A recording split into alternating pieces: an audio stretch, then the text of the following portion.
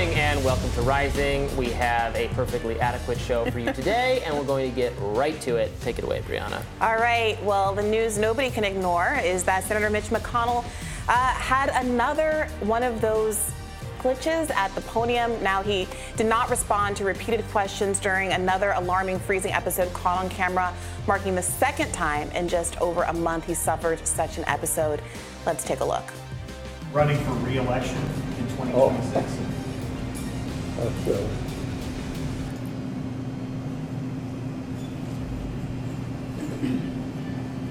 Did you hear the question, Senator? Running for re-election in 2026?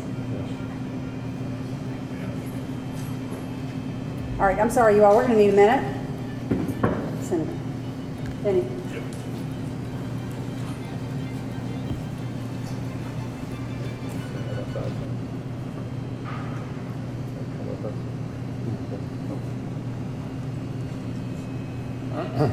Okay. A spokesperson for the 81-year-old Senate Minority Leader told CNN's Manu Raju, quote, Leader McConnell felt momentarily lightheaded and paused during his press conference today. The spokesperson added that McConnell feels fine. President Biden briefly addressed the incident yesterday. Take a look at that. By the way, I just heard literally coming out, and Mitch is a friend, as you know, not a joke. We always, I know people don't believe that's the case, but we have disagreements politically, but he's a good friend, and so I'm going to try to get in touch with him later this afternoon. I don't know enough to know. Do you think he's fit to serve and should run for the election? Are you running? I'm not sure. Okay, all right. Now, it's pretty ironic that Mitch McConnell had that moment while he was being asked if he plans to run again for another term. Right. When is he up? I mean, the answer to that question should be self-evident based on the last time this happened. And the fact that he was unable to answer that question because of some obviously health-related glitch. This is not that he paused. It's not that he lost his train of thought. You know, there, but for the grace of God, go I on all of that. We all have our senior moments. But this seems to be more than that. Yeah. I saw some people pointing out he'll be up again. That if this has not happened twice on camera, what is the likelihood that this happens with some frequency off camera? And we're just getting a glimpse into what seems to be a steady state for him at this point. So obviously he cannot run for re-election in 2026. If he were to resign before that, Kentucky has a Democratic governor, so that's just not going to happen. It's the same, It's the same raw political calculus situation. You got to keep him in. He's not going to retire. He needs, but he can retire as Senate minority leader, as head of the Republican Party in the Senate, which is something that needs to happen. I mean, how does the Republican Party make its case against these elderly Democrats running our government, including Joe Biden, but also Feinstein, the health problems in general that, John Fetterman, despite not being of advanced age, includes him in that category when this is the Republican Senate minority leader. It's not, I don't want to be cruel about it. It's not.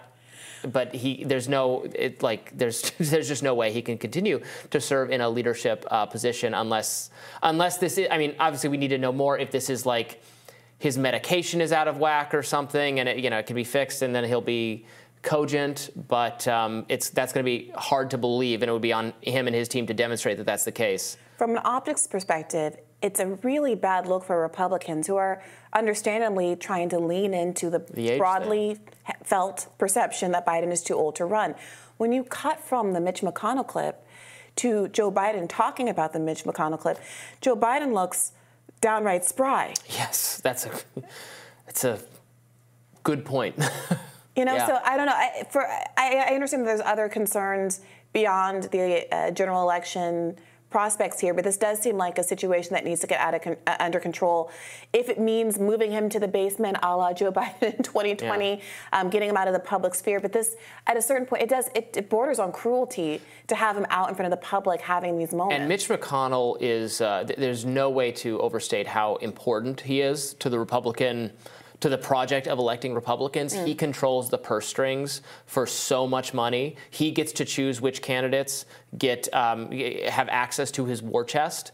So to have that guy not, it's stressful, it's strenuous to not have someone who is fully psychologically, emotionally, physically capable of doing an extremely important and difficult, demanding job is just the party crippling itself. Yeah. Utterly crippling itself. Yeah.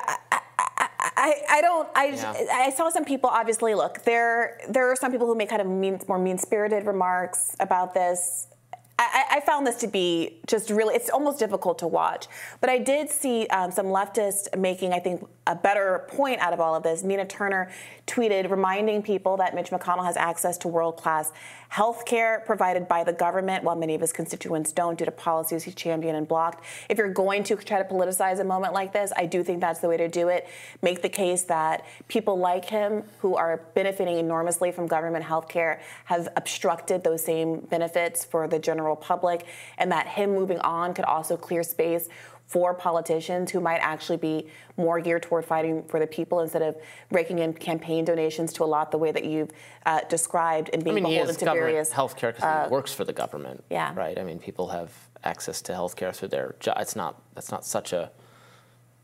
I don't see the hypocrisy of that. He has health care because that's it's not his hypocrisy. Job is that he works it's that for the government. we've designed a society the way that we want to design society. Well, I don't know. He designed employer-based healthcare, but it's a bad system that needs reform. I agree with that. Okay. Well, yesterday, Jake Tapper pressed White House Press Secretary Karine Jean-Pierre about recent polling showing 3 in 4 Americans believe President Biden is too old for 4 more years. Let's watch that. But I'm talking about his age and his stamina and his ability to do the job, and you're talking about the record. And I understand why you'd rather talk about the record, but I'm talking about what Americans see when they turn on the TV and they see, Joe Biden's been in politics since before, literally since before you were born, and like that he's let's talk, aged. Let's talk about this. As we all do. Let's talk about this, and you all talked about this back when we were marking the 1-year anniversary, right, of the war in Ukraine, the unprovoked war by Russia. What did the president do? He went to Kyiv. And he was there with the alarms blaring in the back. And people were so impressed that he was able to be there and look strong and represent the American people.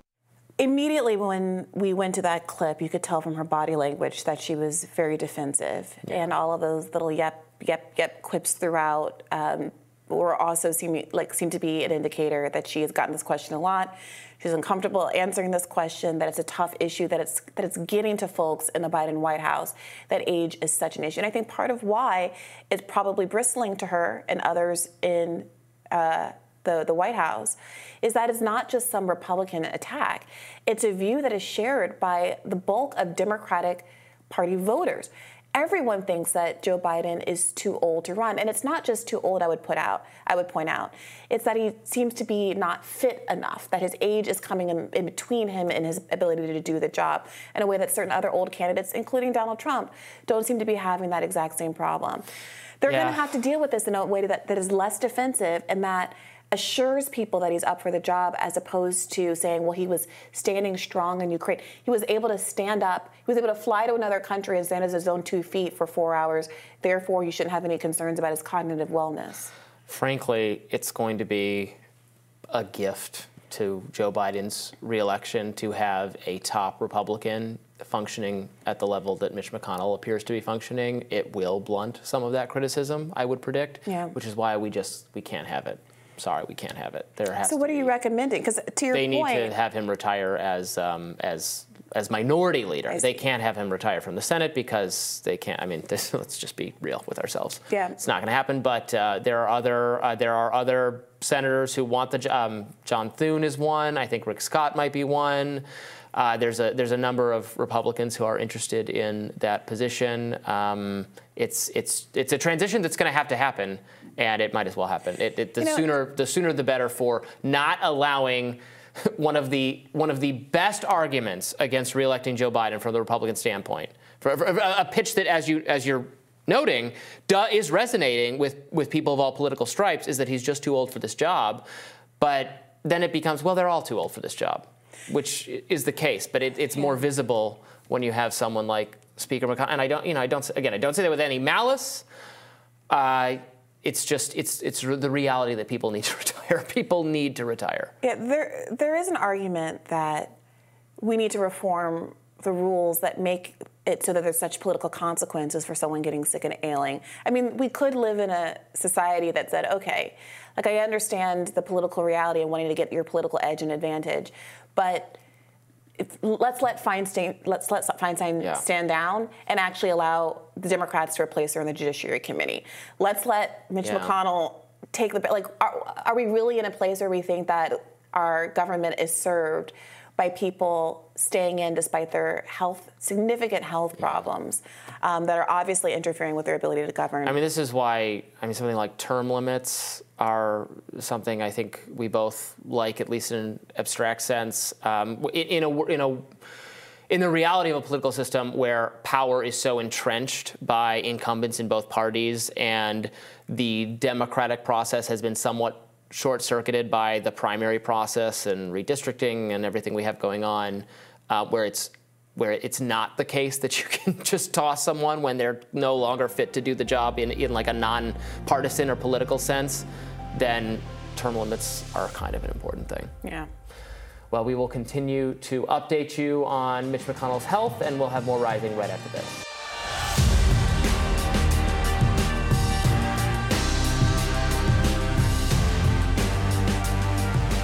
You loot, we shoot. That was the stark warning Florida Governor Ron DeSantis issued to potential looters yesterday in the aftermath of Hurricane Idalia. Let's watch. And we are not going to tolerate any looting in the aftermath of a natural disaster. I mean, it's just ridiculous that you would try to do something like that on the heels of an almost Category 4 hurricane hitting this community. I'd also just remind potential looters that people, you never know what you're walking into. People have a right to defend their property. This part of Florida, you got a lot of advocates and some proponents of the Second Amendment. And I've seen signs in different people's yards in the past after these disasters. And I would say it's probably here, you loot, we shoot. You never know what's behind that door. If you go break into somebody's house and you're trying to loot, these are people that are going to be able to defend themselves and their families. Now, the damage from Idalia is projected to cost between $18 to $20 billion per AccuWeather. Here at Rising, we haven't been able to verify any reports of looting, except maybe in the form of price gouging. One user on Twitter posted evidence of one Orlando gas station charging nearly $9 a gallon.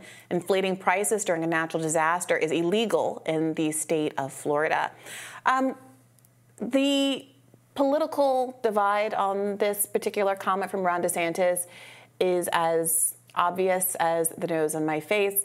Obviously, there are people who are concerned that what DeSantis has said is giving folks permission to murder people on the basis of an activity which history has shown is incredibly subjective. I think we have some photos of what happened in the wake of Hurricane Katrina where photographs of white people who seem to be getting food from stores were described as a couple finding supplies or trying to survive and foraging, whereas black people, here we have the two photographs doing the same thing, were described as looting. Given how subjective it is when you're looking at people trying to survive in an emergency situation, as evidenced by what we saw out of Hurricane Katrina, is it prudent to tell people, to tell the public that they should feel entitled to shoot folks based on their subjective belief of what's going on? I mean, nothing DeSantis said was racial or racially coded. He didn't bring race into it at all. I didn't say it was. Right, but you're alluding to the. I'm saying that there's a subjective belief as to a view as to whether or not people are looting or not, based on whatever characteristics. He didn't encourage anyone to shoot anyone. He just discouraged people from looting and said that yes, some people are. I mean, that's. Wasn't what he said substantially, like, totally true, all of it? That people are armed and people do shoot back sometimes, and this is a situation to avoid by not looting. I mean, again, we haven't seen evidence that people are looting. I don't know that looting post-natural disaster is very common, so I don't know that there's all that much to be alarmed with, but I don't know that these were particularly incendiary comments if they're being described as such. I think there's a world where one could say, I want people to be very careful as you try, if you feel like you have to go and forage food somewhere, if you think you're going to loot, you know this is a stand your ground state and people might shoot you. I want you to be safe. Please don't do that. Mm-hmm. And I would also warn folks to be very careful about shooting people who you don't know what they're doing. Remember, this is an emergency situation and we're a community. Let's all try to get through this together. But he didn't say that. He said, you loot, we shoot. And I don't think it's really subjective that he seemed to be advocating for people's rights to shoot at looters. And here's the concern. Although it's framed as you can stand your ground in your home and protect your home, which I think is uncontroversial, what we have seen in reality is instances like Kyle Rittenhouse, where this perception that any given person has the right to arm themselves and deputize themselves vigilante style to defend public property or private property that does not belong to them. Remember, Kyle Rittenhouse he did not live near where the protests were happening. He went into the city and articulated a desire to defend the businesses there that were not his businesses and had no relation to him, and ended up killing 2 human beings in that context. Now, he was acquitted of his crimes, but that doesn't bring those 2 human souls who are dead in the ground back to life. And one has to wonder what kind of rhetoric would encourage people from not doing the kind of thing that would end up in the loss of human life. I don't think DeSantis was encouraging rhetoric that would result in the loss of human life. You think he was? Yeah. Well, I mean, he was quoting signs that, I mean, these signs exist anyway, right? This is very different than, he was reading signs that he said he's seen around and warning people about that. Yeah. Well, I don't know what else to say about it. I don't know. It seems to me that the role of a governor and a leader should be trying to prevent loss of life from people starving. But that is what trying he's to prevent do. Loss of life from people shooting, trying to discourage any kind of behavior that would jeopardize the integrity of a community and people's lives. And I don't think that this is it. I don't think that this is it. And it's a real shame. Speaking to the reality that you live in a state where there are stand your ground laws is a very different thing from articulating a moral value that it is bad when you shoot people. And I'm going to say something extremely radical. That is, it is worse to shoot someone stealing food than it is to steal food. I'm going to say something even more radical than that. It is worse to shoot someone stealing a TV or a non-essential item, just genuinely looting and taking advantage of a tragedy. It is worse to shoot that person than it is to steal a TV. And I am pained by the reality that that is, in fact, a radical statement, and that in the United States of America, many people genuinely feel that someone else's bad behavior justifies what, in every kind of religious tradition I know, is the worst behavior that a person can engage in, which is taking another person's life. Yeah, that is a radical I mean, I don't think most people recognize that you are not forced to be the victim of crimes. You don't need to sit idly by and be robbed and abused and so on. Maybe you'd feel differently if your TV was being stolen, but the people who have that experience don't need to just put up with it. And it's not society at all if nothing is done to prevent people's valuable possession. I agree that you don't shoot someone for stealing like a cube of cheese from you or something, but you're allowed to. You have every right to. That's the whole point of some of these stand the ground laws. That it's not about. They don't give you that right. The stand the ground laws. So if someone's coming onto your property, you have the right to shoot them. That's the whole point. That's literally the whole point. That it erases the sense of proportionality. Not if someone that usually exists in a kind of a self-defense claim.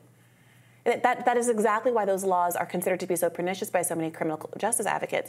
To the extent that we understand there's a natural right to self-defense, the common law includes a kind of proportionality, a reasonable self-defense to get yourself safe.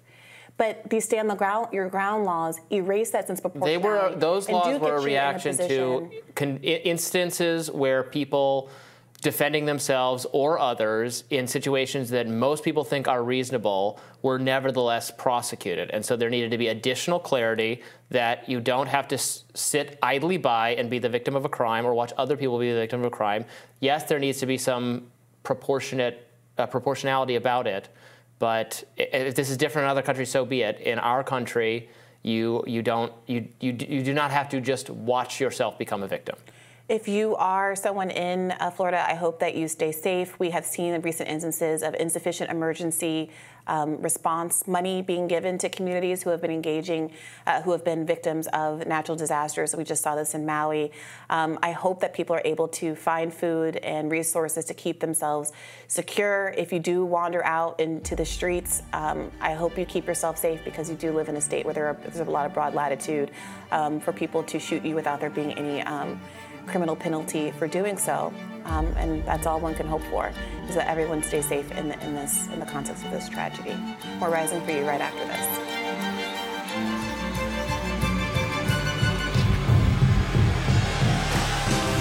We have some new polling numbers from the 2024 Democratic presidential primary contest. Joe Biden is still leading with 60% of the vote, while Robert F. Kennedy Jr. has enjoyed small gains on the presidential race. He's got 19% of the vote. Marianne Williamson has hit double digits. She is at 10%. Now, Kennedy recently sat with Fox News' Jesse Waters in Central Park, where he railed on mainstream media for not allowing him to speak directly to their audiences. CNN, MSNBC, did they invite you on? No. Why not? You would have to ask them. It seems like you'd be a natural fit over there. What do you think's changed? CNN and MSNBC have become, openly partisan and very, very much aligned with the Democratic National Committee. And, they share the same sort of anger at my candidacy, and they don't, they'll do stories about me, but they won't allow me to talk directly to their audience. Speaking of CNN, House Minority Leader Hakeem Jeffries took to the network yesterday, where he insisted voters know Joe Biden is a good and decent man, and he has nothing to worry about going into 2024. Are you confident, when you look at what the Justice Department has done, when you look at the investigations into Hunter Biden that the Republicans have pursued up to this point, that there hasn't been any wrongdoing, everything's been above board? Yes, I'm extremely confident.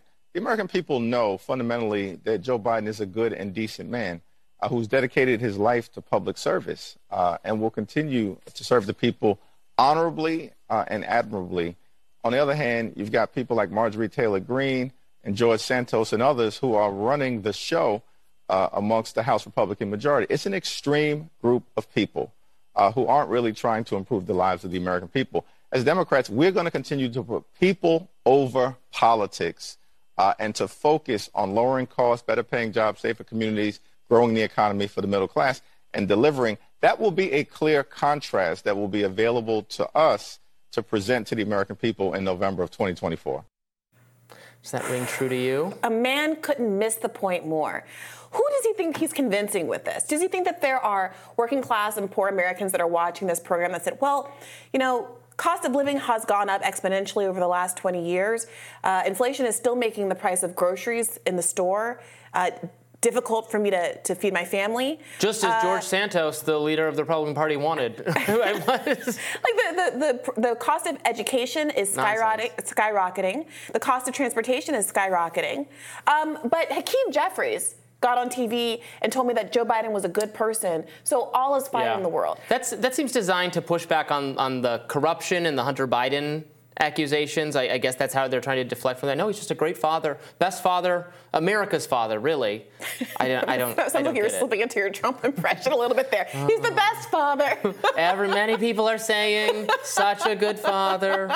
It's the first time hearing about it. Anyway. Yeah, he also really misses the point about why people find the extreme right faction of the party to be inspiring. I think a lot of Republicans, they look at what, let's say, the priorities of the Freedom Caucus are, and they don't necessarily even agree with those priorities. Because there's poor and working class Republicans, too, who don't exactly think that, disbanding the FBI is going to put food in their stomach. Mm-hmm. However, what they do see is that there is a diversity of opinion among the Republican Party and a faction that is willing to fight ostensibly for them, at least in theory, for them. You're kind of saying, say what you will about the tenets of National Socialism, but at least it's an ethos. Is that what you're doing? Yes, except for that. I think that's, Let's go. Go ahead. Well, I was going to go back. If you want to say more on this, go ahead, because I want to go back to RFK Jr. Sure. You were talking about, why we've been discussing him a little bit less in maybe the last, 2 weeks or something, which you can have a news cycle. You can, fade from the news cycle a little bit. There's no reason to think he might not come back. I do think his candidacy over time was drawing more and more, and it continues to draw more and more support from right-wing people. Obviously, that's not entirely true, and he's running as a Democrat, and actually a lot of Democrats have been turned off by Joe Biden's policies, particularly on foreign policy and COVID, where RFK Jr. is, most at odds with what mainstream Democrats want today. Mm-hmm. However, because of those are now kind of right-wing things, he had a lot of right-wing interest. And I think some of that right-wing interest is now that we've had the debates, there's more focus among right-wing people. Well, what does DeSantis think about this? What does Vivek Ramaswamy think about this? What do the other candidates think about this? And maybe that's why he's faded a little bit. Although, Fox News is still having him on. He just did that interview that we played some of with Jesse Waters, and he could very much have a media resurgence. I think two things are happening here. One is what you've just pointed out, which is that now that there's real conservatives in the race, there's no need, or they've always been in the race, but now that there are media events that are highlighting the words, thoughts, and feelings and policies of actual conservatives in the GOP race, there's less of a need to cater to or really platform RFK Jr. from the conservative. But also, I do think that, some of the substantive gaffes, let's call them, that he had at the end of last month. You can say that they were in bad faith, but I do think they ultimately dinged him. I think a lot of this organic, real support that he did have on the left for his anti-war views was really diminished by his stance on Israel-Palestine.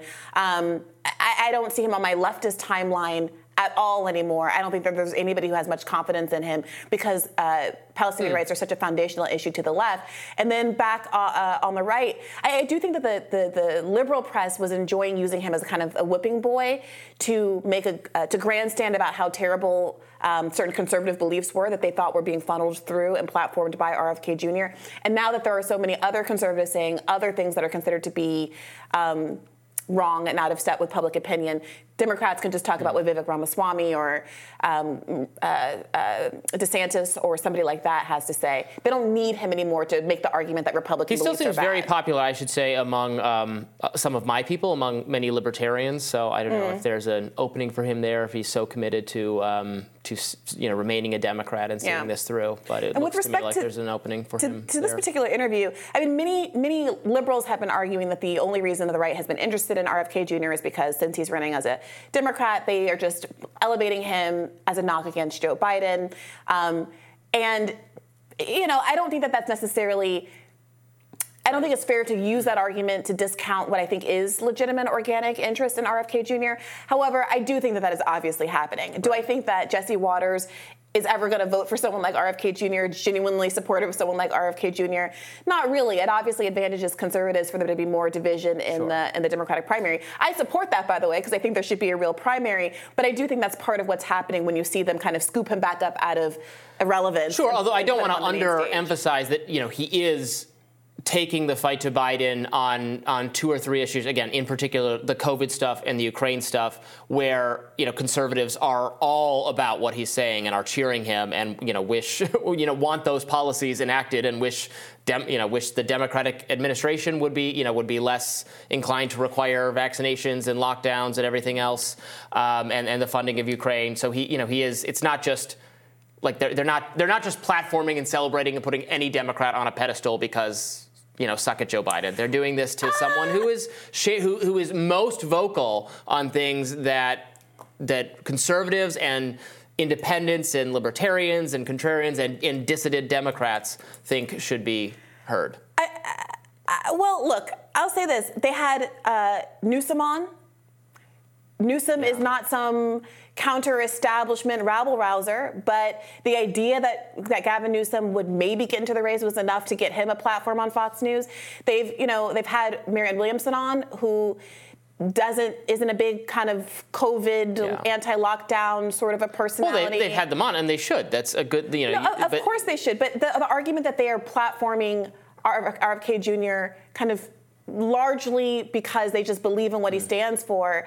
I'm not saying that there isn't that overlap of ideology. There obviously is, but I also do think it's a lot about wanting to stick it to the Democrats. And again, I don't have a problem with that at all. I'm so glad that they have an opportunity to go on Fox News. I just think that it's a little bit of a mix-up. If these people were not, if they were independent candidates, if they were somehow not advantageous to the Republican effort of splitting the primary vote and getting dibs on Joe Biden, I just don't think there would be as much of an opportunity, of an incentive rather, to go ahead and do it. Yeah. Well, I think that's all for us on this topic. We'll have more Rising for you right after this.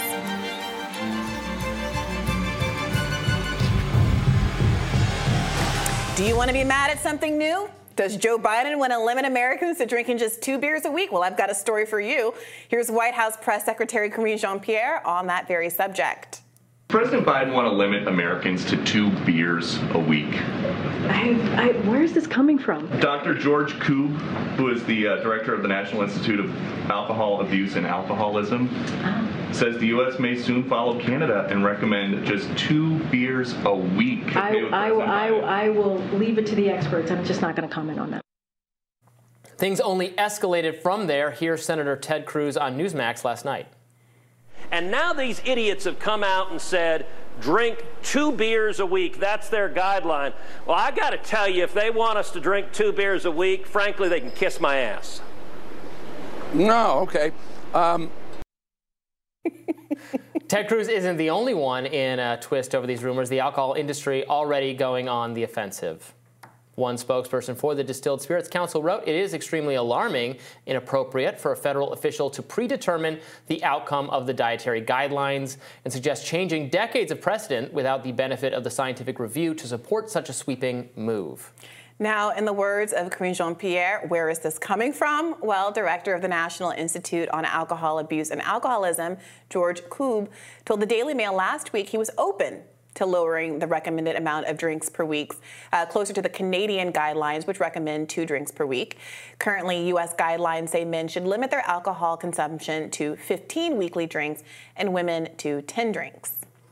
So you seem pretty upset that this is being talked about. I agree. No, this was my suggestion. I suggested this topic. I think it's hilarious. I mean, this is not like being made up. The federal health guidance people are considering moving in a Canadian direction and changing what yes, it's just a recommendation. No one has to follow it. Of course, I'm a little wary of voluntary health recommendations in the post-COVID landscape where it was, we're just recommending things, but then actually all local officials are going to operate off of it because the CDC does have a lot of ridiculous guidelines that generally people don't follow. You're supposed to have a well-done steak. You're not supposed to have eggs Benedict. You're supposed to microwave your prosciutto. There's lots of silly health things that people don't follow. Authoritarian health guidelines. Just last week, I had a bunch of birthdays, and I was about to drink my 11th drink, and out of nowhere, a Fed came and swiped my dry gin martini out of my hand and said, "Brianna, absolutely not. That would go against federal guidelines. Thou shalt not sip." And it was a real buzzkill at this party, I gotta say. I know that neither of us let a federal official get in the way of our merrymaking in the drinking department, which is the way it should be. But the concern is because, again, in a post-COVID landscape, people take the recommenders of health policy are more emboldened to subtly force things on us, and if it remains voluntary, that's fine. I agree. We should get rid of all health guidelines whatsoever. Pregnant women, go for it. 10 beers, 20 beers.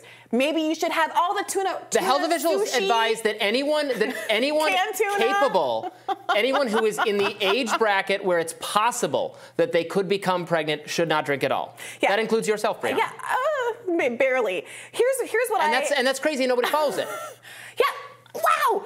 Nobody follows it. Nobody follows it. And we should go back to that. We should go back to, okay, yeah, I'm definitely flossing twice an hour. So we have to break the segment so I can floss again, as the health experts literally advise. Nobody follows it because they are truly guidelines. Then what do you make of Ted Cruz's choice to really treat us to an extremely masculine display of sipping beer on air to prove that nobody's going to put baby in a corner? Okay, if all going to remain guidelines, it's fine.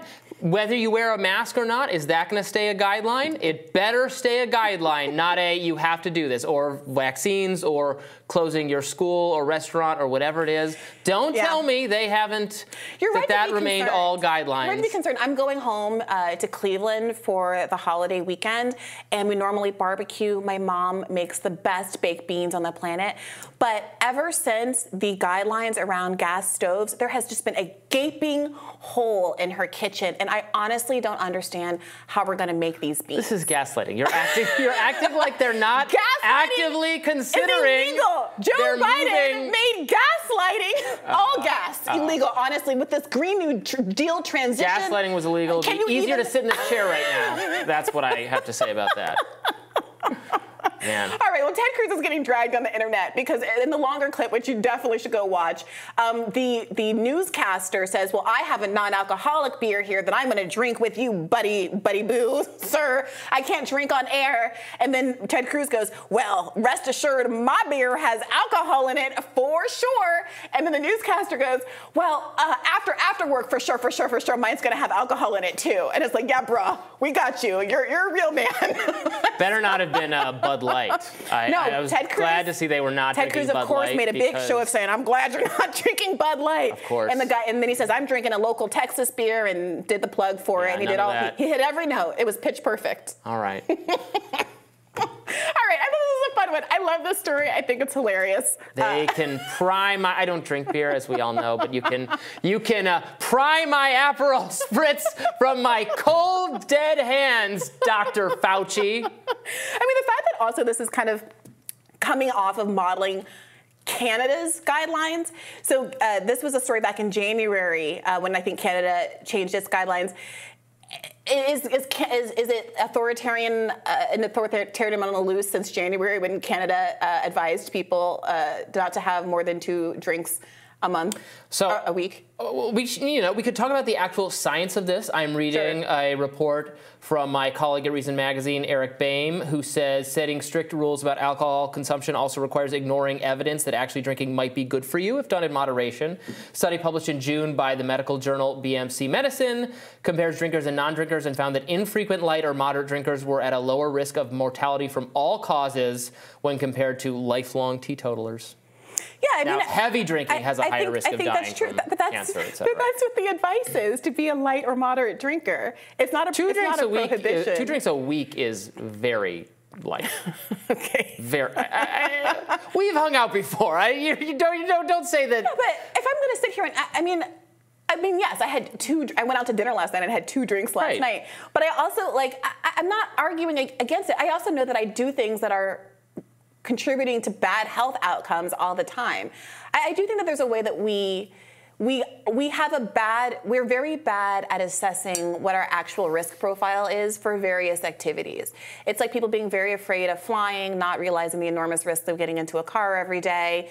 People ride scooters without helmets, and any ER nurse will tell you that they don't touch a scooter because of how many traumas they see coming through every day from that exact reason.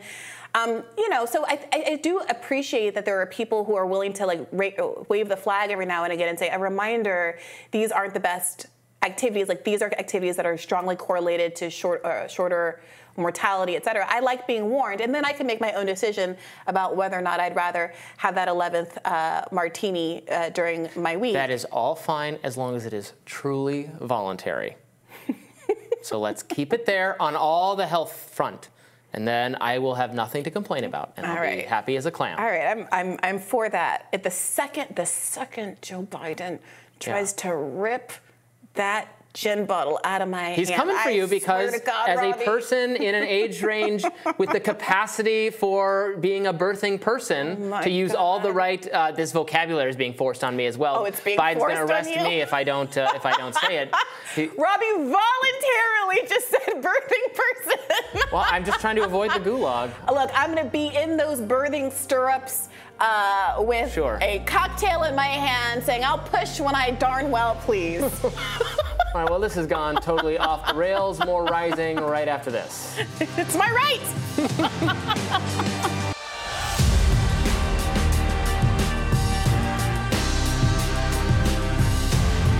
Podcasting powerhouse Joe Rogan interviewed Richmond, north of Richmond crooner Oliver Anthony this week. They discussed why Anthony's populist anthem resonated with so many Americans. People are tired of being f***ed with. And it seems like people in power are always f***ing with people. And it's just, I think it's a natural inclination that human beings have. And I think the founding fathers of this country recognized that when they set up our government. They set up our government to protect it against tyranny. And they did it by having all these different branches of government, and they're all coordinated, and there's a lot of stuff that keeps people from just running it the way they want to run it, like a king. Now both Anthony and Rogan mocked wealthy liberals who maligned the song as right-wing. Rogan in particular took a jab at The Office's Rainn Wilson, who criticized the song. Take a look. And then there was Dwight from The Office. Oh, yeah. He chimed in that if he was going to write a cultural anthem, what did he say? Something like he wouldn't write about overweight people on welfare.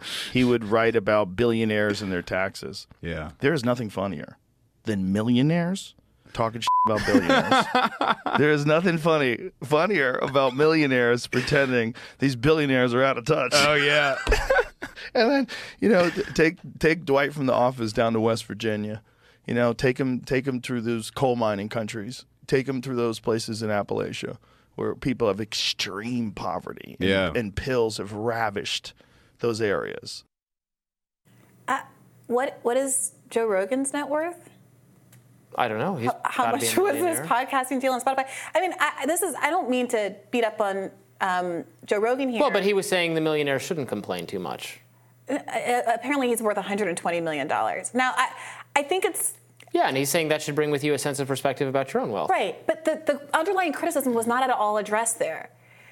It is true that the enemy is not poor people who are so poor they need government assistance to have food. He's completely right that the target should be the 1%. I think that the song was good, but for that line. That line is what was the hook for so many liberals to presume it was a conservative anthem.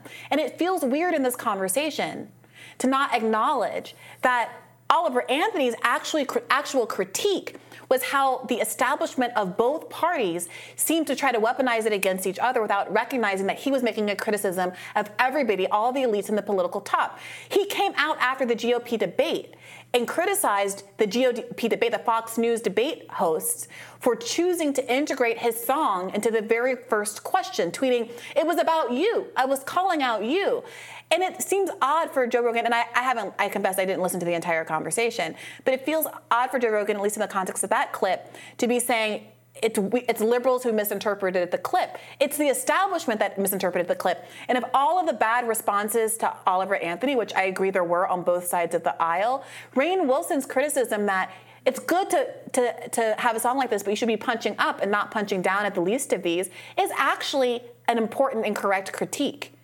I mean, he can punch at whoever he wants to punch at. Look, I understand that people who like SNAP food welfare benefits are not like the major reason our government spends too much money.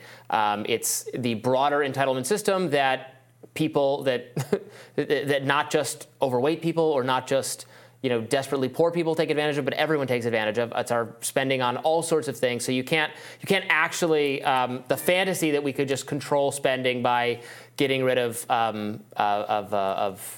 food aid is not accurate. So I think I agree with you. But it was the broader. I mean, to the extent I could discern a broader political message, it was he feels overtaxed, right? He was mad. He was not mad just at the 1%. He was mad specifically at D.C. policymakers who have a tax and spend attitude about other people's budgets and bottom lines. And that's a message I can get behind. Well, the argument that he was making was about his dollar isn't going far enough. He's not able to purchase the kinds of house, the kind of food, the kind of lifestyle. I mean, he didn't name insurance or things like that, but he was making I think there is a line about my dollar doesn't go far, my dollar doesn't stretch very far. That is the fundamental critique. And yes, taxes are a part of it. Obviously, if you don't have very much money, the idea that some of it is taxed is going to hurt you a lot. But the fundamental issue is, why isn't his dollar going very far? Why haven't his wages gone up? Because why is the cost of living so high? Yeah, because it's very difficult to build more houses because government rules have made it impractical, and it's difficult to import more food. Let's say that's true. And Should more his wages be up? And more. Let's say that's true, because what we know to be a fact. What we know to be true is that wages have stagnated. What we know to be true is that the minimum, it 100% is true. All right, if you say so. What we know for a fact is that the minimum wage hasn't been raised since 2009. The minimum wage doesn't, most people make more, I mean, the minimum wage is different most people make more than that anyway. We're talking about West Virginia, where the minimum wage is the federal minimum wage because it's a conservative state where they don't raise the minimum wage. You can raise the minimum wage, and then people whose labor is not worth that amount of money will just lose their jobs. Okay, so I'm not arguing with you that again. Most people, including most conservatives, as we saw as evidenced by the success of a ballot measure in Florida, a state that voted for... They don't understand Economics 101 either. All right, so the poor people are stupid and don't realize that are wrong to want their wages to go up. I understand that's a perspective. They're just ignorant and they're voting against their interests. However, what poor people have said and working class people have said is that they want their wages to go up. And they want it to go up in the exact same way it's gone up in all of American history since the implementation of the minimum wage, until it was stalled in 2009 artificially. So apparently there was cataclysmic horror from the time the minimum wage was implemented in the 1940s or what have you. Often the minimum wage has been too low to have any, because it's too low to have an effect because people are all being paid more than that. All I know is this, Robbie. People sit around saying about yesteryear was so great. The 60s and 50s were so great. I don't sit around saying that. People overly romanticize the past, where they had far less access to goods and services than we do today. Not you, Robbie. Just everybody else. That's a flawed and fantastical way of thinking. Things were not great or better I think before. That's true. I think that obviously people were poorer. People were much poorer. People had fewer cars on average. They had smaller homes on average. This fantasy that it was all better then, it's not true. It's just substantially not true. In the 1950s, following the war, the government decided to implement policies that markedly, dramatically caused a spike in home ownership among American families, the ability for people to start to send their kids to college at increased rates. We had free public colleges and universities at a higher percentage, and people were able to graduate from college without debt. And the gap between what the rich and the poor were making was so much smaller. And now we've had unprecedented subsidies of all those things, and as a result, they're wildly they're not affordable in a directly correlative way with how much money the government has funneled into them. As I was saying, the gap between the rich and the poor, the CEO pay and worker pay used to be around that. No one cares. Around 30 to 1. And now it's over 300 to 1. I think I recently heard it say it was more like 20 to 1 back then and closer to 400 to 1 now. And it's not magic. That magic money didn't just come out of the sky and enrich CEOs and the very, very wealthy. It came because American laborers are incredibly productive. Productivity has been increasing steadily and consistently because of the value, the integrity, the hard work, and the intelligence of the American workforce. And despite working so hard, as many people who are watching this experience in their own lives, they seem to never be able to get ahead. 60% of Americans are working paycheck to paycheck. And they look at from a policy perspective of what changed between then and now. Back in the 50s and 60s, the rich paid much more into taxes, and people felt like they got more out of the benefit of their bargain. Many people in these social democratic countries in Europe, they are taxed at a high rate, but when they're asked about how they feel about those taxes, they're like, it's good because I feel like I'm getting something out of it. But that's specifically what Oliver Anthony type people don't want, is more of their income taxed. No, I'm trying to make exactly not that point, Robbie. What I'm saying is, of course you're mad about taxes if you don't feel like it's being spent well. But the people in all of these social democratic countries in Europe, this is literally the point I'm trying to make, despite being taxed at much higher rates than Americans, have a much better satisfaction in what their government is doing with their tax dollars because and this is the point I was about to get to, they have free health care all the time, no matter what. If they lapse payments, there's none of this premiums, there's none of the deductible, there's none of that, nothing. You break your leg, you get cancer, you go to the hospital, it's paid for. They have free education for their kids. There's not a such thing as graduating with student debt. They have deeply subsidized housing so that everybody in the country lives in high quality government-subsidized housing. That's not true. And they don't have these problems with violence. Everyone lives in great. crime. Their houses are smaller than ours on average. So they have less heating. They have it's not this fantasy that it's just better everywhere else is not true.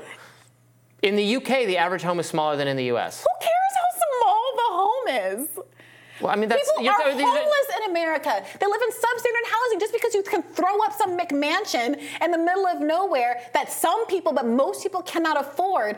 Your square footage, people you can afford it. There are plenty of places you can afford. People love their quality of life in Europe because you live in densely populated areas where you can get to work and go to grocery shopping and do things by foot or on a bicycle, which is also, gotta say, good for the environment. Liberals love that. Liberals want to live in tiny little personal shelving unit or something. That's all you have, and you walk everywhere. But people, working people they don't want that. They don't want to be a single person in a pod. What are you talking about? What? You're saying that working people would rather not be living in big shambles, shacks, substandard housing than to have a small. That's the reality that we live in, not the Robbie. reality. People can't afford homes. No one in America can afford homes. Can afford homes. Yes. That's not true. That's just not true. We're living in a housing. Do you think there's not a housing crisis? Do you think that the housing crisis is government caused? That's not the legalize question. Work, legalize building. I'm not just. And we can have more housing. I opened this whole segment of conversation by saying, let's give that a given. All right. So what are you arguing against? You're just sitting here arguing that people shouldn't have more wages, that everything that exists in America is just the way it is and how it has to be, despite there being obvious historical precedent for things being run differently for the benefit of the American people. And here's the core truth of what's wrong with that one line, just that one line from that Oliver Anthony thing. He's playing into a trope that was used to crumble all of the benefits and the advantages that we had in the 1950s and 60s after the labor movement. Communists and socialists and labor activists worked hard so that we could have a 5-day work week, so we could get rid of child labor, so that we could have a minimum wage, so that we could have OSHA protections in the workplace, so that when your boss's machine cuts your arm off, you're not unemployed for the rest of your life, so that your grandmother doesn't die in the street of old age because she can't work anymore, and now we have Social Security and Medicare and Medicaid. They worked and strove so that we could have all of those things that are and the reason that we started having those benefits stripped away from us after all of the American people worked to have that for ourselves is because politicians realized that if you could argue that some poor fat person somewhere was exploiting the system, that it was better to get rid of the whole system in the first place. And what is tragic to me is that Oliver Anthony tapped into something real and it made a great song that tapped into something really real, and that one line demonstrated how easily that argument can be corrupted into focusing the energy on the least of these in a way that strips all of those advantages from so many people instead of focusing on the very top. Rainn Wilson was right about that. We have some agreement. And a millionaire Joe Rogan chuckling on a show about how Rainn Wilson is also wealthy completely misses the point. We have some agreement. I don't think that it's not substantially poor or obese people on welfare that are sapping our society of the resources or its vitality or whatever. I agree with you on that line, but we have fundamental disagreements on what the policies should be, and those come out in our discussions. As always, we'll have more Rising right after this. Former Fox News host Tucker Carlson again suggesting that he expects Donald Trump to be assassinated. Let's watch. Are they going to let Trump be president? Of course. I mean, look, if, they protested him, they called him names. He won anyway. They impeached him twice on ridiculous pretenses. They fabricated a lot about what happened on January 6th in order to impeach him again. It didn't work. He came back. Then they indicted him. It didn't work. He became more popular. Then they indicted him 3 more times. And every single time his popularity rose. So if you begin with criticism, then you go to protest, then you go to impeachment, now you go to indictment, and none of them work, what's next? I mean, graph it out, man. We're speeding toward assassination, obviously. And no one will say that, but I don't know how you can reach that conclusion. You know what I mean? Like, they have decided, permanent Washington, both parties have decided that there's something about Trump that's so threatening to them, they just can't have him. Okay, this is bonkers. I flagged this immediately after Donald Trump and Tucker Carlson did that sit down, that counter programming to the GOP debate. And the first exchange of questions that went on for an uncomfortably long period of time was a series of questions about Jeffrey Epstein, which Tucker Carlson said he was asking. You know, do you believe that he killed himself? He says, I'm asking these questions, Donald Trump, because I think that he was killed because of his politics, because of what he could reveal about all these important people in the world. And I think that you might also have a target on your back. I think we have a bit of that clip. Let's watch it. Do you think it's possible that Epstein was killed? Oh, sure, it's possible. I mean, I don't really believe. I think he probably committed suicide. He had a life with, you know, beautiful homes and beautiful everything, and he all of a sudden he's incarcerated and not doing very well. I would say that he did, but there are those people, there are many people, I think you're one of them, right? But a lot of people think that he was killed. He knew a lot on a lot of people. He was killed. You think so? I think the closer you look, I'm not a conspiracy person at all. I believe everything I hear. But yeah, the closer you look into it, I mean, the Attorney General of the United States, your Attorney General clearly lied about the Epstein death. Yeah, and he was. Why? He was, certainly it wasn't well done. They had no cameras, they had no anything, everybody was sleeping, and you know, a case could be made. Look, I'm not going to get involved in it, but I can tell you a case could be made either way, but it certainly wasn't the most well-run place. So the reason I'm asking you is I'm looking at the trajectory since 2015 when you got into politics, you know, for real, and then won. It started with protests against you, massive protests, organized protests by the left, and then it moved to impeachment twice, and now indictment. I mean, the next stage is violence. Are you worried that they're going to try and kill you? Why wouldn't they try and kill you, honestly? They're savage animals. They are people that are sick, really sick. Okay, so why wouldn't they try to kill you? Why wouldn't somebody try to kill you? A bunch of questions about why wouldn't someone try to kill you? And now doubling down on this line of inquiry with his other host saying, I think they're going to kill him. I think I'm going to kill him. This feels like, look, I'm no big fan of Donald Trump, but this makes me uncomfortable. This feels like kind of, dare I say it, stochastic terrorism. But Tucker Carlson is bringing up, trying to incept into everybody's minds the idea of assassinating Donald Trump. I think he's suggesting, and you know, you can agree or disagree with this, that I mean, Donald Trump obviously melted the brains of a lot of people to thinking that he's, you know, the great Satan. And there has been an escalation in, obviously, you're well within your rights to protest him. You're well within your rights to think that the conduct he engaged in is worthy of impeachment or indictment, conviction, etc. But it is an unprecedented level of opposition to this man and his rule. And Tucker's suggesting, what more do you escalate to? Now, I don't actually think there are plots to kill Donald Trump, and it is reckless to suggest otherwise. It is reckless to suggest. It is reckless to suggest. Last time we brought this up on the show, I pointed out that the liberal media went crazy when Hillary Clinton suggested that Barack Obama might be assassinated, and that's why she didn't want to drop out of the 2008 primary prematurely. Because folks understood that there is a way that you can kind of encourage behavior by talking. That's what stochastic terrorism is. I don't think Tucker is encouraging people to assassinate Donald Trump. No, but I don't think that Hillary Clinton was literally encouraging people to assassinate Barack Obama either. But it was the understanding of the public was, why would you even manifest, why would you even say out loud, why would you put in people's minds the idea of assassinating someone who, in Barack Obama's case, who was already being targeted because of the historical nature of his candidacy from a racial perspective, and Donald Trump because, as Tucker points out, he has crossed so many lines in the establishment and hates him for all of these other kinds of reasons. So I don't know. I felt also, like he seemed uncomfortable. Also, like, the assassinate Trump, again, this would be coming from the Democrats are the ones trying to take out Trump.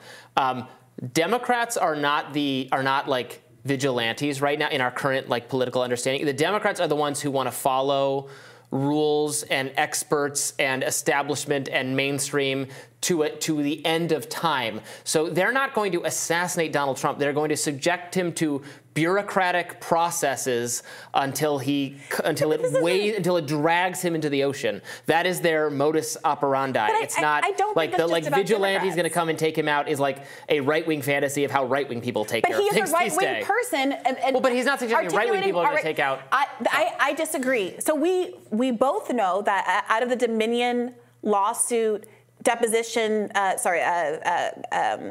disclosures rather, we know that Tucker Carlson said he, quote, hates Trump passionately.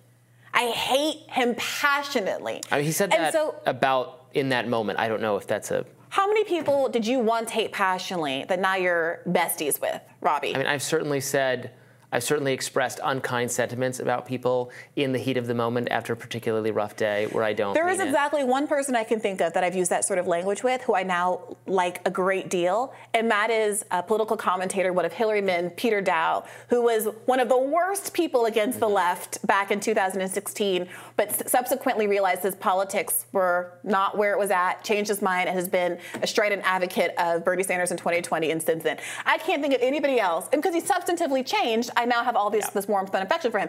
Generally speaking, that email was not that old, first of all, and there's nothing to evidence that he has changed his position. I think he was very on that. well.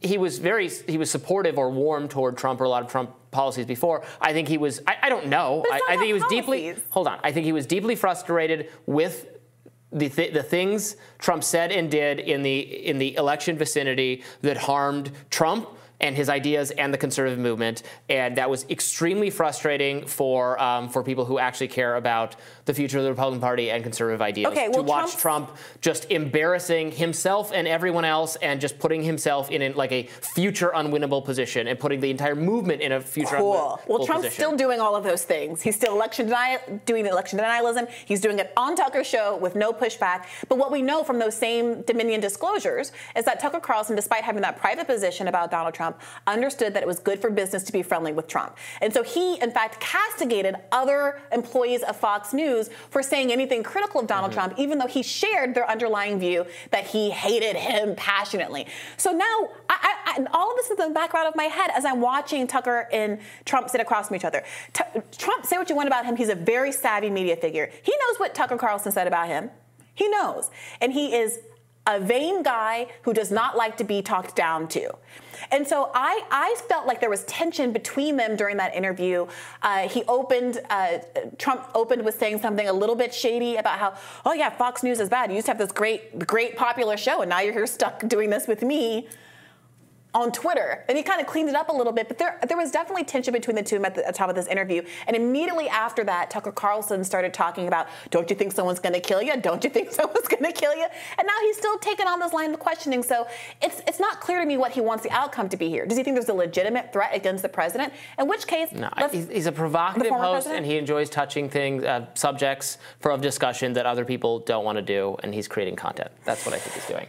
But later in the interview on the Adam Carolla show, Carlson made the case that CNN anchors are the mouthpieces for intelligence agencies. Let's watch. The intel agencies have a big effect on what is broadcast on television and what you see on Facebook and Google as well. I mean, they're all up and down Facebook and Google, as I'm sure you know. And, there are a lot of anchors who, including people I know well and have worked with, at different networks. I'm thinking of one in particular, a national security reporter, who was just a mouthpiece for the Pentagon and the CIA and is knowingly telling lies on their behalf. That's very, very common, very common. And I can think of a number of people at CNN who I know for a fact are doing that exact thing. And so, I mean, they're reading government propaganda from the intel agencies knowingly. And I'm sure they've got some internal rationale that allows them to get up in the morning and face themselves despite having done something that dishonest. But I'm just telling you, bottom line, I know that is true. I'm not speculating at all. Yeah, fact check. That is all true in my perspective.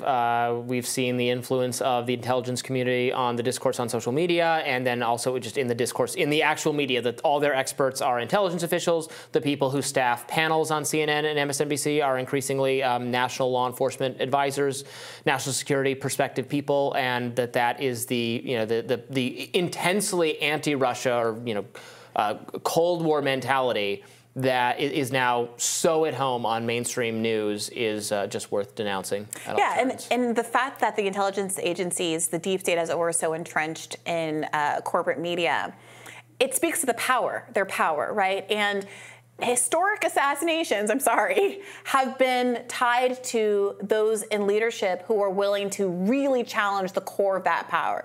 People like Martin Luther King, people like arguably the Kennedys. That is the argument that RFK Jr. has been making this entire time. Not just being kind of a rabble-rouser and saying, oh, I hate Republicans gets you killed, but saying we're going to withdraw from Vietnam. We're going to disempower the intelligence agencies.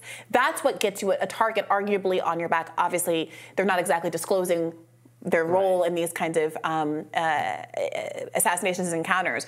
But I'm not sure that we can credibly make an argument that Donald Trump has exactly gone that far. I will say that he obviously has changed the discourse and helped to move the Republican Party from the hawkishness that typified it before the Trump era.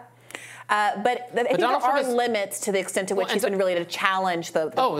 Massive limit. Donald Trump is the best thing for the deep state, or whatever you want to call it, because though he rails against it, he took no steps to dismantle it. He's opposition to it, but it's a controlled opposition because that's why he's safe. Not because he's controlled, but because he's not actually going to follow through on any of it. That's why I think he's safe.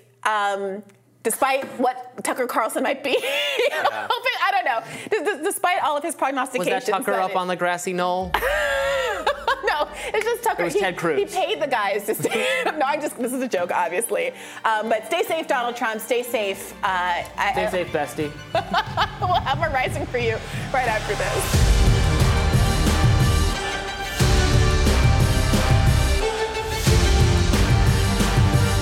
The left-wing lunatics are trying very hard to bring back COVID lockdowns and mandates with all of their sudden fear-mongering about the new variants that are coming. Gee whiz, you know what else is coming? An election. They want to restart the COVID hysteria so they can justify more lockdowns, more censorship, more illegal drop boxes, more mail-in ballots, and trillions of dollars in payoffs to their political allies heading into the 2024 election. Does that sound familiar? These are bad people. These are sick people we're dealing with. That was former President Trump in an ad released by his presidential campaign. He went on to warn the, quote, COVID tyrants that they will not comply. The release of the ad comes just days after President Joe Biden said the White House would request additional money from Congress to fund the next round of COVID-19 vaccines. On Tuesday, White House Press Secretary Karine Jean-Pierre said, "We know that vaccinations are the safest protection against the illness." There'll be an updated vaccine mid-September, I believe. So we know that, as you all know, vaccinations against COVID-19 remains the safest protection for avoiding hospitalization, long-term health outcomes, and death, which is why we are going to be encouraging Americans to stay up to date on their vaccines. Meanwhile, MSNBC host Mehdi Hasan spent a segment of his show talking about the COVID school closures and an, quote, inevitable future pandemic. Let's listen to that. Because the myths about children and COVID, that kids aren't really harmed by it, that school closures were a massive and avoidable mistake, that they cause learning loss and mental health issues, those myths, and they are myths, dangerous myths, have endured for so long, become so ingrained, so pervasive, that they're not just something Fox viewers believe. I'm sure many of you watching at home have sadly come to accept many of these myths as true. So we need to reassert what the actual truth of the matter is, especially if we are to be prepared for the next pandemic when it inevitably comes, and especially if we are to protect and not abandon our kids right now as they return to school. The Center for Disease Control and Prevention reports that 26 states across the country have seen a, quote, substantial increase in people being hospitalized with COVID. So I guess we'll start with Mehdi Hasan and circle back. I watched some of this big segment he did on how school closures are great, and I guess we should do them again. And I just don't know how one squares that attitude with that it was very important and we had to do it to save people's lives, and we should have done it more, frankly, because a lot of people still did die. With the just reality, I mean, we heard from an expert on what Sweden did differently yesterday, and it's not just Sweden, it's like virtually all European countries had fewer school shutdowns than our blue states. That's true of France. It's true of Norway. It's true of, I haven't looked at literally every single country in Europe, but broadly speaking, they did try to keep, they kept schools open more than our blue states. So I don't know how, and we had abominable COVID results, but you can't say we didn't do some of the mandates and the lockdowns hard enough when peer countries did them less so and had better results. If you were to steelman Mehdi Hasan's argument, I suspect it wouldn't sound like lockdowns, school closures were great and we should do them again. So what did he actually argue in the segment? He argued that it was necessary to prevent he argued that a lot of children died and we should have done more of them to prevent those deaths of children. Obviously, some children did die of COVID. The age skew of COVID means that older people are by far exponentially more at risk. It is true that I think deaths among children from COVID in the U.S. were in the hundreds, not thousands, but hundreds, which is very sad because children don't often die. So it's definitely very bad. Don't get me wrong. I'm not going lightly on it, but whatever's going on there, what is the underlying bad health? I'm sure you would say it has to do with our healthcare system being bad and the funding of the healthcare system, healthcare not being of access to people. But it's hard for me, even though Mehdi Hasan and people like him will pinpoint that we didn't take COVID seriously enough. When we took it, we were more strident in the restrictions on people's behavior than peer countries that had better results. So I really want to, if we're going to, I think we should just be accurate about what Mehdi was arguing. Specifically, he was arguing that the learning loss has been overstated. He I think, made an argument about, to the extent that there are psychological negatives from being in the home or not in school, that having been made an orphan or losing one of your parents because of COVID also has obviously deep psychological effects on a child, worse psychological effects than having to do school on Zoom or what have you. And my understanding was that he was making some cost-benefit analysis arguments about not denying the negative impact of some of the COVID interventions, but saying that some of what was avoided was worth the cost and that people are doing different kinds of cost-benefit analyses. Even the guest that we had talking about the way that Sweden handled things so differently was very open to the idea that there are all kinds of factors at play, including the different fundamental baseline kind of health of Swedes as compared to Americans, not having as robust social safety net and healthcare systems to support people. He said that people could social distance more voluntarily in Sweden because they had more autonomy to do so, basically, perhaps more favorable labor standards and such. And so it wasn't an argument that we should do absolutely nothing, but the argument he was making was that people were able to do things voluntarily in Sweden that also helped to suppress the spread of COVID. On the negative, on the learning loss front, look, I know some people, I guess, supporters of the mitigation efforts that were undertaken think the learning loss has been overstated. I am certainly open to the argument that it's overstated. People, there's some learning loss when kids get summer vacation, right? Yeah. Every year. There have been studies coming out that suggest a significant degree of learning loss. Of course, there are studies pointing everything in every direction. I think it's going to take more time to understand what the impacts of all this is. I do know.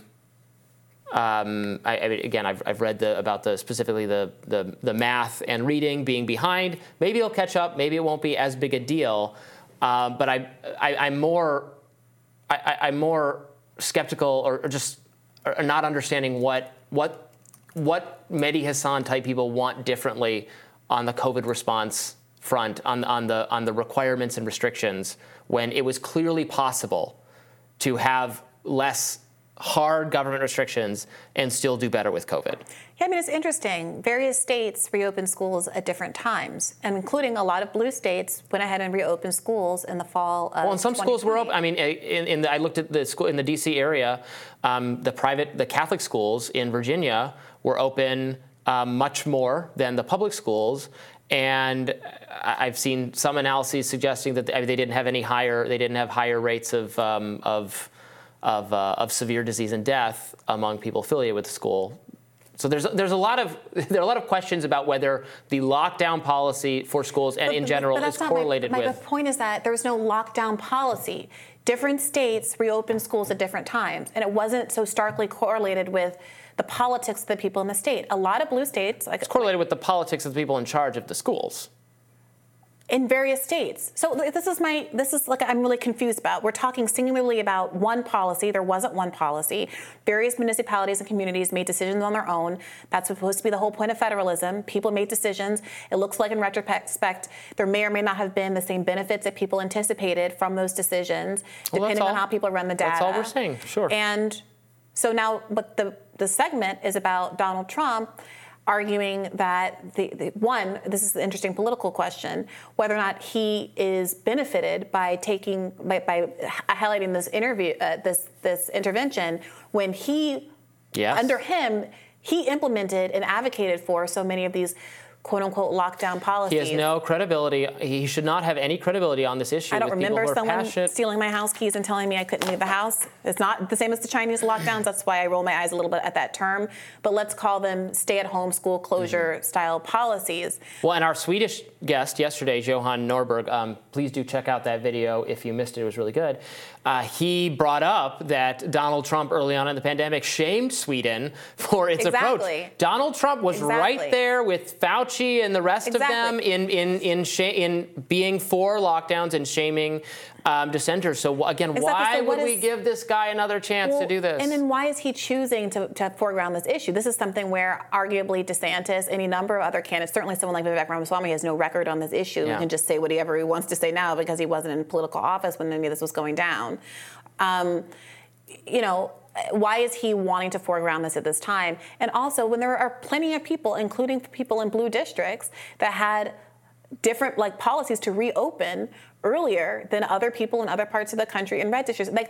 One of the things that I really liked that the Swedish guest said was that part of the big problem here is that it's been so politicized. It's been so politicized. We can't have a conversation about what did and didn't work, how there's so many different factors involved when you're trying to make even assessments retrospectively about what is useful to us, that it's impossible. And now Donald Trump is doing more of the same, just arbitrarily picking a different side than he was on at the beginning of this pandemic. And what it's going to lead to is people making decisions based on politics as opposed to what's in the best public health interest. I think that's tragic and disastrous because yes, there is likely to be another pandemic in the history of humanity. And are we going to be able to actually deal with it? And what are we talking about here? Are we saying that it would have been a good idea to reopen schools prior to the distribution and invention of the vaccine? I mean, again, that's what European nations were able to do that.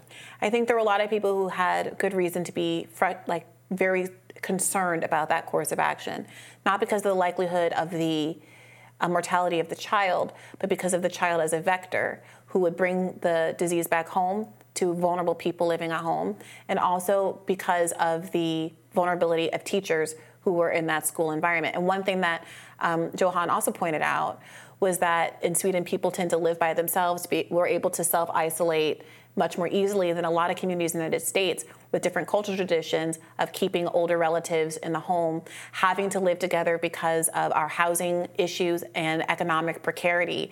And I know I spoke to people who had a lot of concern, not for themselves as a relatively young person, but for their elder loved ones. So that's literally why I ultimately got vaccinated, because I was self-contained in my own apartment and was willing to play it out for a little bit longer because I could literally not be exposed to anybody. I podcasted from home. I didn't have to go anywhere. But when it came to visiting an older relative in Cleveland, well, then I made a different kind of decision. And I do think that has to be a part of this analysis. What are we actually advocating for here instead of just punching at clouds and saying we're mad at everybody else who in the thick of it might have made decisions that in retrospect didn't pan out the way we thought. All right, we'll have more Rising right after this.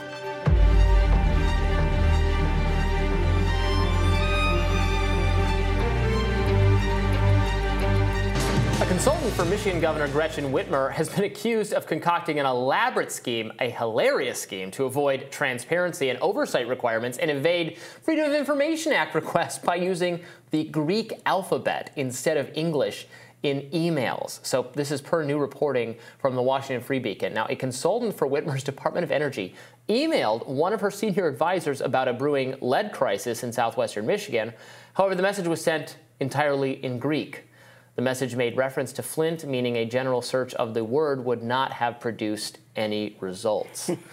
It's all Greek to Whitmer. This is wild. So I looked at the email. It's in Greek. It's using Greek characters.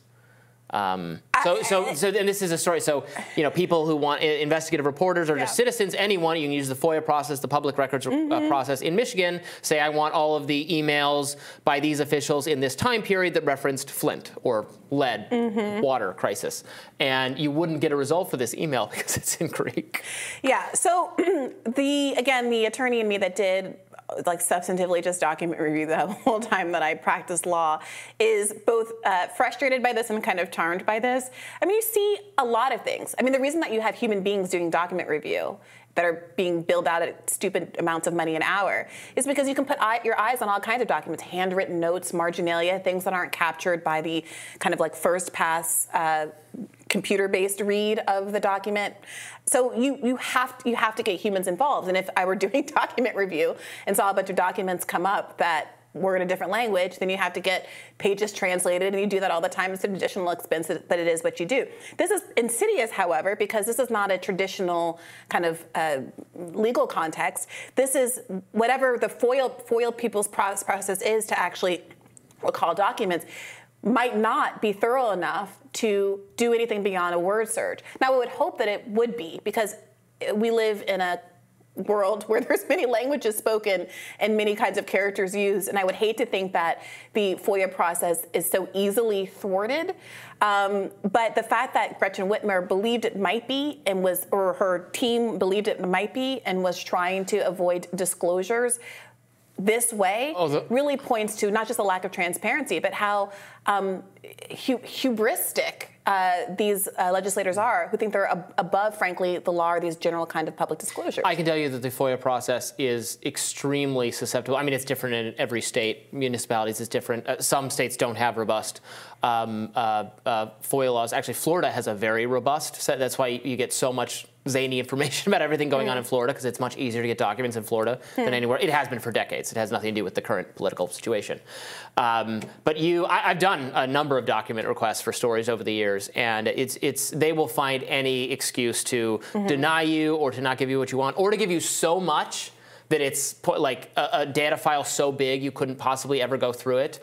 The last time I did something like this, also they charge you. It's expensive. They'll say, you have to charge. It costs like $27 per page we have to print, and this is a 5,000 pages. So where's our check for? Like, that happens too. There's only one. There's only one employee who can do it, and the printing room of the department is only open between like 3:30 and 4 every third Tuesday, but not if the moon is in Jupiter rising or something.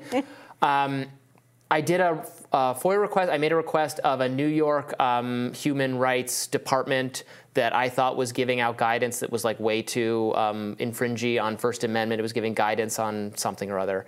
And I tried to FOIA all the emails they'd sent to these companies for some First Amendment issue. And it was right before COVID, and then they just denied me over and over again because they're like, yeah, we can't do it because the office is closed. It's COVID. I'm like, but these are emails. You don't have to. They're not in a deposit box where I need you. You just need to send me the emails. And they denied every couple weeks during the pandemic. I just get another email from them, so they still can send emails. Yeah. Said, our office still isn't open. Sorry. Yeah. So what do you think about Gretchen Whitmer and her future political aspirations? It seems to me, if I reflect on the reasons that she's been in the news of late, it is the fake heist scheme. She first really came on my radar when she was running in 2018 against a genuinely progressive candidate who was running on a platform of universal health care, state-based universal health care in Michigan. Gretchen Whitmer, of course, her father was the president and CEO of Blue Cross Blue Shield Michigan from 1988 to 2006, and she fundraised heavily from the private insurance industry. She was seen as the industry's counterpoint to someone who wanted to make healthcare affordable to everybody living in Michigan. And so I have always had a bad taste in my mouth when it comes to her, but it does seem like she's just been making the news for all the wrong reasons, even for people who aren't especially invested in the interests of the left.